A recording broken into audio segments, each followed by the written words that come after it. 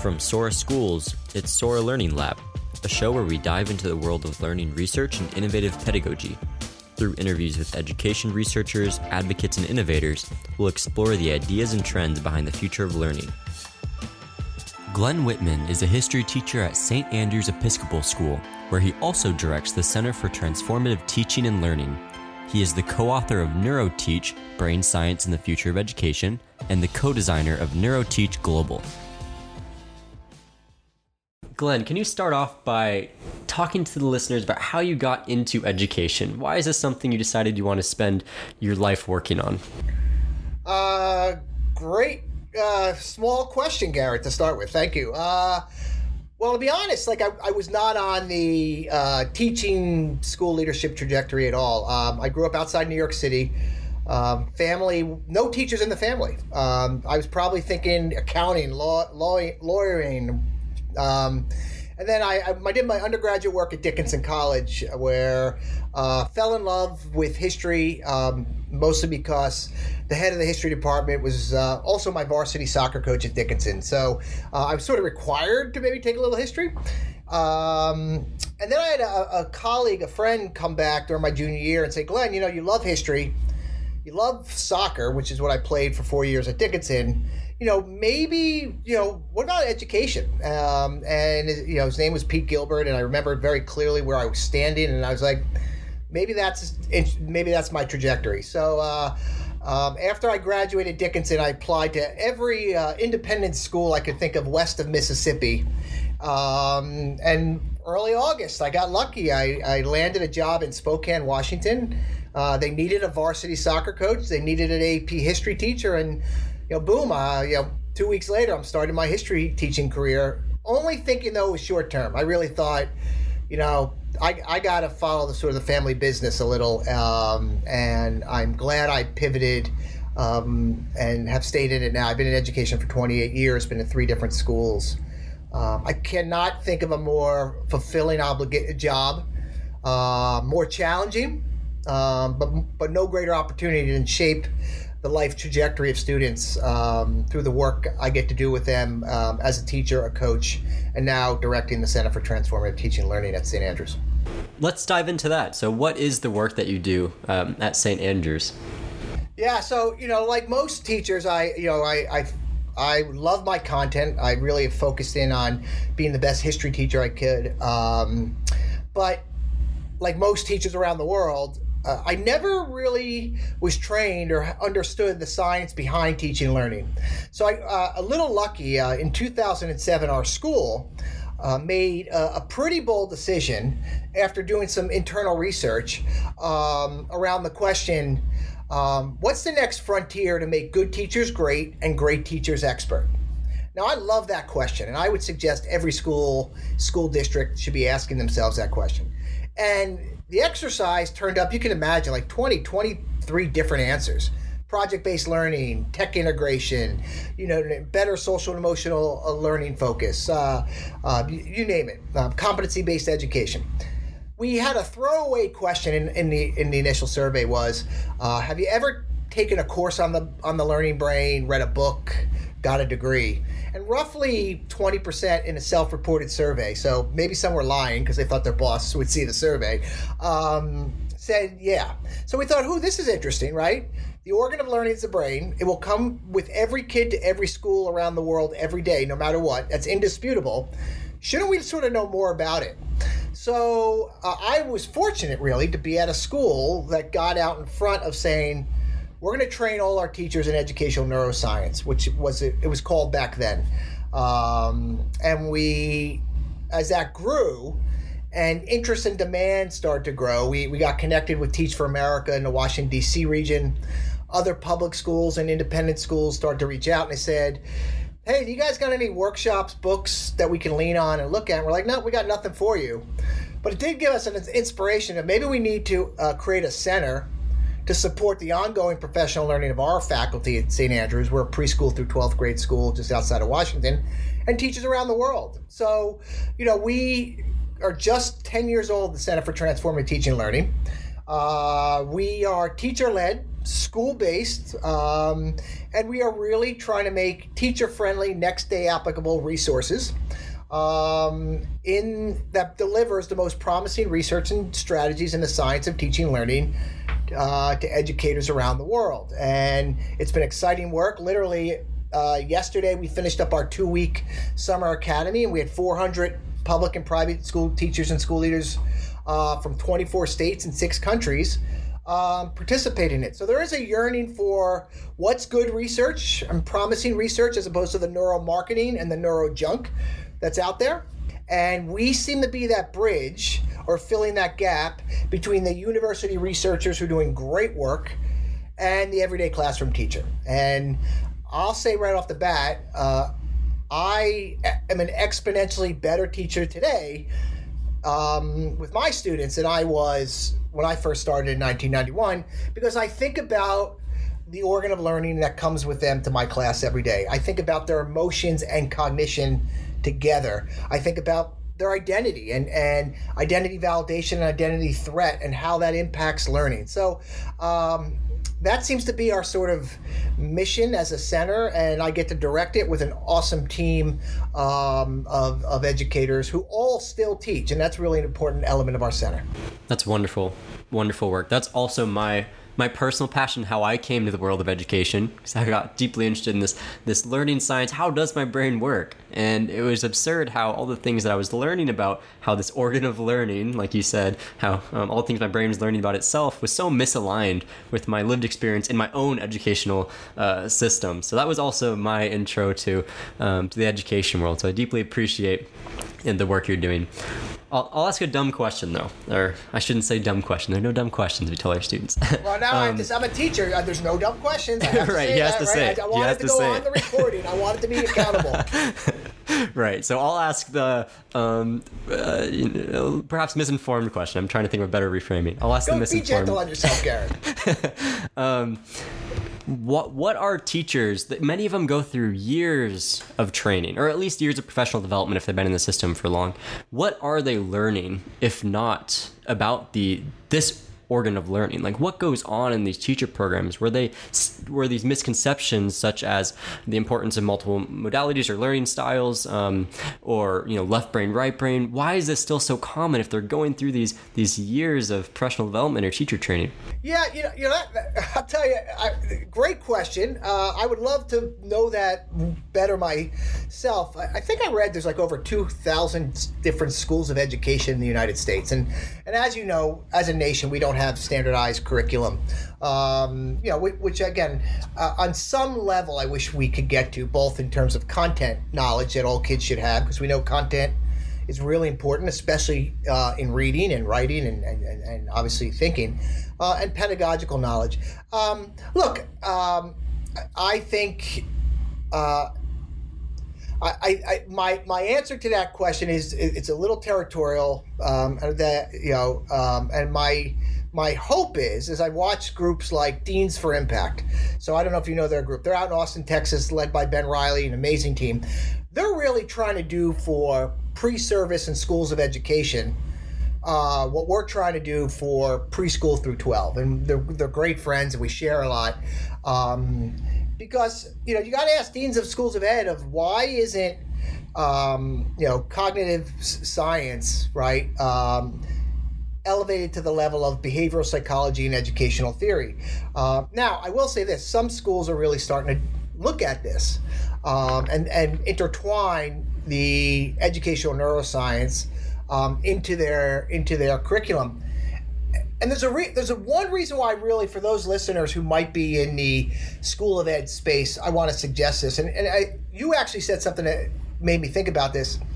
How do we attract, retain, and develop the next generation of teachers, right? And I think one thing that we're not selling enough to future educators is the science element of teaching and the research element of teaching. Now, I don't know if we'll ever be able to close gaps of Silicon Valley and pay the level we should, but I think if more people, as you pointed out, are intrigued by the research and the science behind great teaching, I would like to think this field becomes more attractive. But I would like to what we've figured out, and we're working with a couple schools of education to figure this out, is it still comes down to what are the teacher-friendly next day applicable resources. And we've been really good. The Center for Transformative Teacher Learning has been really good because we are everyday teachers. So I teach, so I know the life of a teacher, right? So we've created resources. We have a MBE, Mind, Brain, and Education Science strategies roadmap for elementary teachers. We have a strategies placemat. We have in-person training. We have a virtual tool. We have even a fun deck of card games. And I think these all make this work even more accessible and doable and integratable. I'm not sure if that's a word, but it will be for this podcast. It is now. You invented it.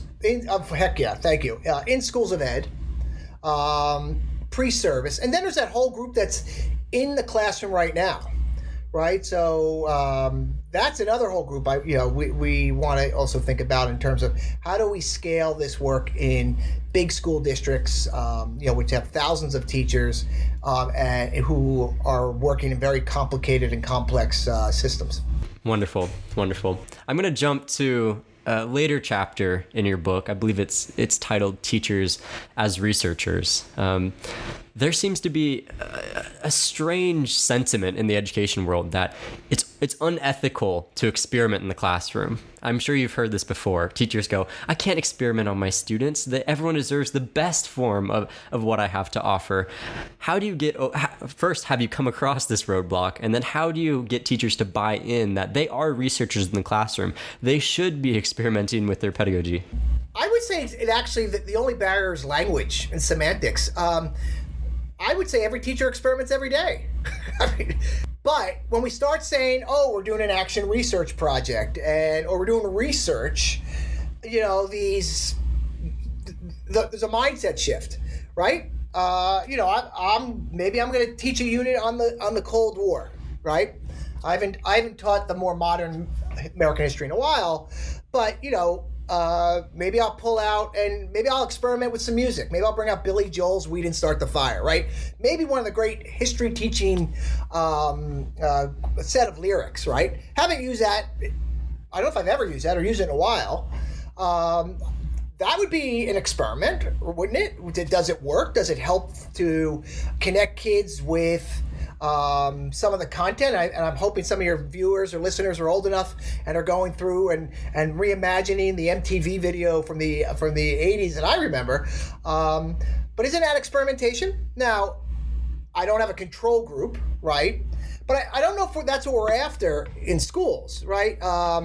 Teachers, what we want teachers to do, and I'm gonna co-opt some terms from a good friend of ours, Dr. David Daniel, James Madison University. We want teachers to be research-informed or evidence-informed educators. So what is the most promising research and strategies in the science of teaching and learning that they should be aware of and thinking about in their context with their kids and their school culture? The next step would that be, think about a problem of practice, a need, a challenge, or an opportunity, and which of those strategies might help solve that problem. It might be for one student, little Glennie or little Garrett, or it might be for some of the class or whole of the class. Who knows? And then the key, though, is, measure that. And we're not looking for empirical journal publishing measurements. Did it work for Glenn and Garrett? Did it work for everybody? Did it not work? Or did we even get no results? Right? That's research. Now, I know, again, we've ran into this. Teachers like, well, if I do a control group and I try something with this group and this group doesn't get it, well, I would argue most parents want great teachers for their kids. And I think if teachers and principals and superintendents say, look, we're trying this strategy, we need to test it. If it works, everybody's going to get it. But there's really, we have to see if it works in our context and our kids. And it's not like we're doing brain lobotomies, and we're not cutting anything, right? We might use space practice a little better, right? And maybe one group is coached heavily on what space practice is, and maybe one group isn't. Now, they're still studying, they're still using their strategies, probably flashcards, and maybe using them incorrectly. So, I would like to walk teachers back just a little from the fear, right? And also walk teachers forward to embrace being researchers and to acknowledge you actually are collecting observational data and responding to it 10, 20, 30, 40 times a day, right? You're already researchers, whether you know it or not.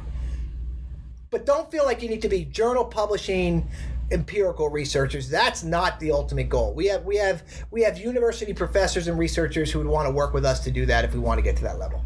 So hopefully that calms the audience. But it should say this is a dynamic field. Medicine, science, they have a research base to go forward. That is not part of the culture of education.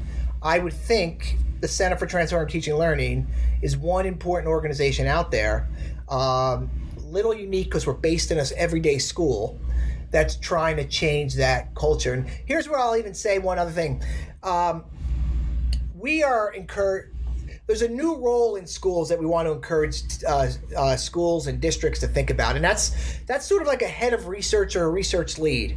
Now, that it's focused on sort of pedagogy and curriculum, though, right? I know schools look at data and whatnot like that, but if you bring in somebody who knows how to translate and can work with teachers on their translation and designing, evidence generating small little doable projects, I think that's a great attractive pathway for a role in schools of some of these people who are coming out of neuroscience, educational neuroscience, MBE programs at places like Hopkins and Stanford and elsewhere in the country. I saw in your book you alluded to the work of Seymour Papert, and that's a powerful. When I first read him, I read him from a pretty young age, actually, and he definitely connected with me, this constructionist way of viewing learning, because I was a computer science background. So I deeply connected with what he was saying, but his message around researchers who study not just the subject themselves, but how to properly communicate and educate people around the subject, that being a valid field of study, sounds similar to what you're saying, but I 100% agreed. Learning how to, the memes that will transmit these ideas and creating effective ones are just as important as the ideas themselves, in my opinion. Yeah. No. Well, so I'm glad not many people pick up on Dr. Papert's work. You read it closely. You get extra points from your teacher. Thank you. But you brought up something interesting, right? What is missing, but it's getting better, is research teacher partnerships, right? If I'm in a university, right, some of my focus is to publish and get tenure, but I would also like to think that if you're doing research on students and teaching and learning, that you want that research to get to the schools to see if it works in their context, right? Here's what's interesting: the promising research and strategies that we use and they're out there. A lot of them, first of all, are done with high school and college students, right? So will they work for young learners or middle school learners? That's one thing. But I would like to have a call for or suggest that university researchers really think about continuing to identify schools and teachers to collaborate with, and ask the teachers, the everyday teacher who's on the front line, what are their questions, needs, problems? Right? Because it's not often the same question, need, or problem that the university teacher or professor is focusing on, right? It's really not connected to the everyday life. So I would argue, thinking about the questions and the problems of practice and the needs and the challenges that we face every day in the classroom, and finding a researcher that's interested in that topic. Like, here's an example. For your audience, we have a free neuroeducation confidence diagnostic. So if you go to our website, thecttl.org, as an individual or as a school or district, you can take this diagnostic. It takes 10 minutes. It's free, and you'll get an automated report. Now, we've generated over 5,000 people have taken it. Sitting there right there is an amazing PhD dissertation, right? And there's a great example of rich data that's emanating from the school out as opposed to from the academy in. So it's just something to think about. Other thing is language. Sometimes language gets a little daunting, and oversimplification of language. We're very cautious, and we share this with all our friends. A lot of what's informing us at St. Andrews or teachers around the world is not neuroscience as a standalone, right? Matter of fact, neuroscience currently offers probably only so much to the everyday work of a teacher. Now, I would argue neuroplasticity has to be known by every educator. If you don't believe in the lifelong ability of a student's brain to change and rewire through both environment, DNA, right, and really impactful teachers, you're probably not in the right profession. This is why we were influenced very early on, Garrett, by Dr. Kurt Fisher, the late great Dr. Kurt Fisher in my mind. He really advanced or developed the field called mind-brain education science research. And that's sort of what we call it now. And, there's a lot of great people working in it. It's all encompassing, but neuroscience fits into that field. Behavioral psychology, cognitive science, educational theory. And it's, again, I think translating in a common language amongst school systems and teachers and even parents too is a great challenge. And this is where researchers and teachers just got to work even more closely together. That reminded me of an anecdote that my friend Brian Tobel, who's the co-founder of Schoolhouse. I hope he doesn't mind me using his anecdotes, but he previously worked a ton in curriculum design for different boot camps and for professional development resources. He said writing good questions and communicating questions to students is the hardest skill set he's ever come across. And the reason he knows this, the reason that what informed his opinion was because he used to create tons of formative assessments for these organizations. So he would have very granular data to track the progression of knowledge and, the rate of forgetting and these sort of things. And he would find that usually what caused a question or a concept not to stick with someone was the misuse of an acronym, for example. They would ask an acronym and they thought they learned that acronym in the last class, right? But that one failure of communication, using an acronym where the acronym wasn't familiar with the students, went from 90% eventual retention from that chapter to 25%. Right. It's just so difficult. And so this is another bit. You mentioned formative assessments in your book, which is one of my favorite topics. Spaced repetition, whatever you want to call it, is one of my favorite topics in education, because how can you know that that's the case, that you lost 75% of your students if we're not taking these often granular assessments for us to reflect upon? Well, I'll tell you, Garrett, as we return from more than a year of lack of cohesion in the educational experience because of COVID, right? I think if when we're asked, how should we begin the new school year, right? Hopefully, students around the country and around the world are going to be on campuses. Yes, they might have masks. Okay, I'm not going to get into the politics of that. I'll let people fight that out on another podcast. But I would suggest. And I hope your audience emails me. My email is gwhitman@saes.org. I will make a call that you should not give a summative assessment in the first month of your school year this year. Now, people are going to freak out, right? I need points. I need grades. How am I going to know if a kid's learning? This is where I would argue we really have to leverage, especially this year, the formative assessment. We have to find out where each kid is, reinculturate them to school life in a non-threatening or low-stakes way, right? If you feel like you need, now teachers are going to say, well, my kids, if I give a quote-unquote quiz for no points, they're not going to be motivated. All right. What kids will do for 2 points is amazing. Make it 2 points, okay, as opposed to 22 points. But formatively, we need to figure out a couple of things. Where is each kid coming back to in each of our discipline subjects skills, right? In a non-threatening, low-stakes way.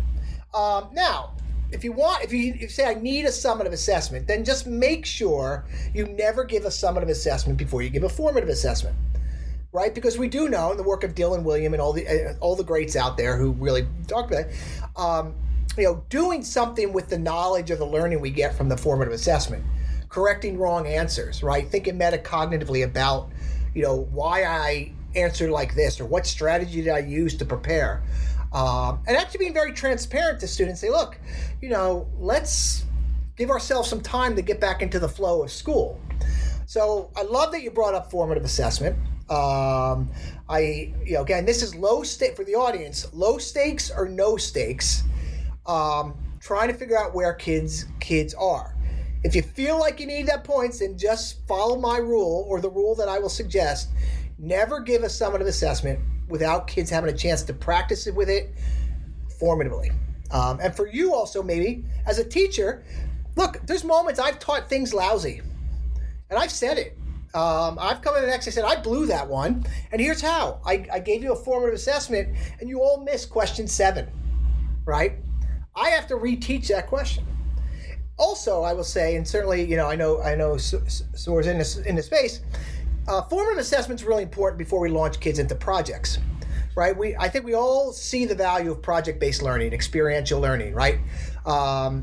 Absolutely. But too often, we don't know if kids are ready for the project, right? Do they have enough content knowledge to hang their creativity, their brainstorming, their entrance in the project? So I've taken up, there's a great book called The Ingredients for Great Teaching from a good friend of ours in Belgium, Pedro de Broca. And he says, look, give a 10-question formative assessment before any project you do. And if a kid gets 8 to 10 right, they're ready for the project. Let them go. If they get sort of 6 to 8, 5 to 8, give them a little, maybe they just need a little extra reading, a little flipped classroom moment, just to refresh certain key concepts. But if they get less than 5 right, they need some real explicit direct instruction reteaching. How many of the audience who, I know this audience out there, I bet you is very interested in project-based learning, and you should be. Build that into your flow of a project. I'm telling you, it really makes a difference. And I had not started doing that until about 2 years ago. It has made the project experience much better for the student, for this teacher, and I think it's for the parents as well, but I haven't surveyed them yet. It's an excellent tip. I'll play devil's advocate for a second. What do you say to the teachers out there who say, I'm busy enough creating my one multiple choice, test every 3 chapters and doing the traditional way. I'm busy enough. You expect me to create all these formative assessments, these exit tickets, these, perhaps if we're going even a step further, you expect me to give multiple exam options? You expect me to even do exam redos? How the heck am I going to have time to do all these things? Yeah, look, there's no greater opportunity or challenge in being a teacher. It is a hard job, right? Let's all face it, right? And look, and you're never going to be compensated in the dollar value you deserve, okay? But I will say this.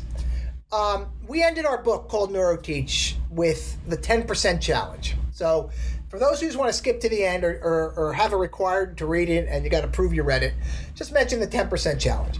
And the 10% challenge is what 10% of your class can you tweak or really change based upon some promising research and strategies that we both present in the book or in the science of teaching and learning field. And there's a lot of low-hanging fruit. And I will also suggest that I think one culture we have to change is the teachers working harder than the students, right? If you are working harder than your students, then we have to change that. Now, what's that mean? Well, think about how for those who are classroom teachers, whether you're at the university level, pre-K, 6th grade, 5th grade, AP Physics, you name it. How do you begin your class? When we get to walk around schools and districts, one of the things that we see is how poorly classes start in most schools, right? It's often attendance, it's administrivia, not very engaging. Well, the brain, as it's coming into your class, is looking for novelty. It's looking for something to engage in, right? And this is where, Doug Lemov's book, Teach Like a Champion, which is really a great resource, and really want to encourage people to look at that. How do you begin your class is something you can adjust. You could take attendance, but could have a stretch problem from the previous night's math homework, right? And the kids are on the board and they're working on it while you're still doing attendance, but the kids, boom, are engaged. How do you end your class? So not only do we want to help teachers think about the science of how to begin a class or end a class, but most teachers still teach to the last second of the class, right? Trying to maximize all the time, giving new information. The students are halfway out the door. They're thinking about who's their prom date, right? When you're missing an opportunity for maybe a little retrieval, right? Or recall, what was the key point of my class today? An exit ticket, I think it's called in a number of schools, or a do now, right? And that gives the teacher data. Hey, did I do my job today? But it also, Dan Willingham talks about memory is the residue of thought. I love that quote. It's a great quote. No, I mean, if I'm not big into tattoos, but if I got a tattoo, that might be one of them. My wife might kill me. My daughter might make fun of me. My son might make fun of me. But where do you make your kids think harder than you as the teacher? And why not end every assessment with a question of what strategy did they use to study for this? To make them think a little metacognitively. Do they think it worked? And then that's an example of metacognition. There's no teacher in the world who can't add a question to the assessment.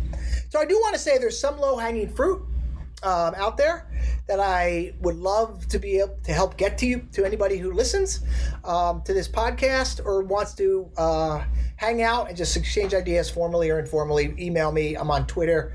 And if you're ever in the Washington, D.C. area, just swing by and love to talk more, because I do believe, as not only as we come out of the impact of COVID on trying to grow students and accelerate learning, but I still think out there that scaling up into teachers, schools, and districts understanding of the science of teaching and learning is the most promising research and strategies for the future of how we think about schools and how we design schools, how we design a daily schedule. Most schools have adjusted their daily schedule last year for health, well-being, and safety. I would argue most should keep that schedule. It's actually a more brain-friendly schedule than the one they had prior to March 2020. I know I could talk to you for hours more. There are tons more things I wanted to chat about and bullets I made from going through your great book. Unfortunately, we'll have to leave it there. But thank you so much for taking the time to chat with me and our listeners today. No. Thanks for the opportunity. Please, anybody who's listening, email gwhitman@saes.org. Follow on Twitter. But no, if there's any way, either myself, our team, or the CTTL can be part of you beginning or elevating your understanding of the science of teaching and learning, whether you're a teacher, a school leader, parent, or student, count us in. It's made me a better teacher and actually a lover of this professional experience. So thanks, Garrett. Thanks to your organization, and look forward to keeping the conversation going. Thank you for listening to this episode of SOAR's Learning Lab. Check out our other episodes for more thoughtful conversations with experts on learning, pedagogy, and more.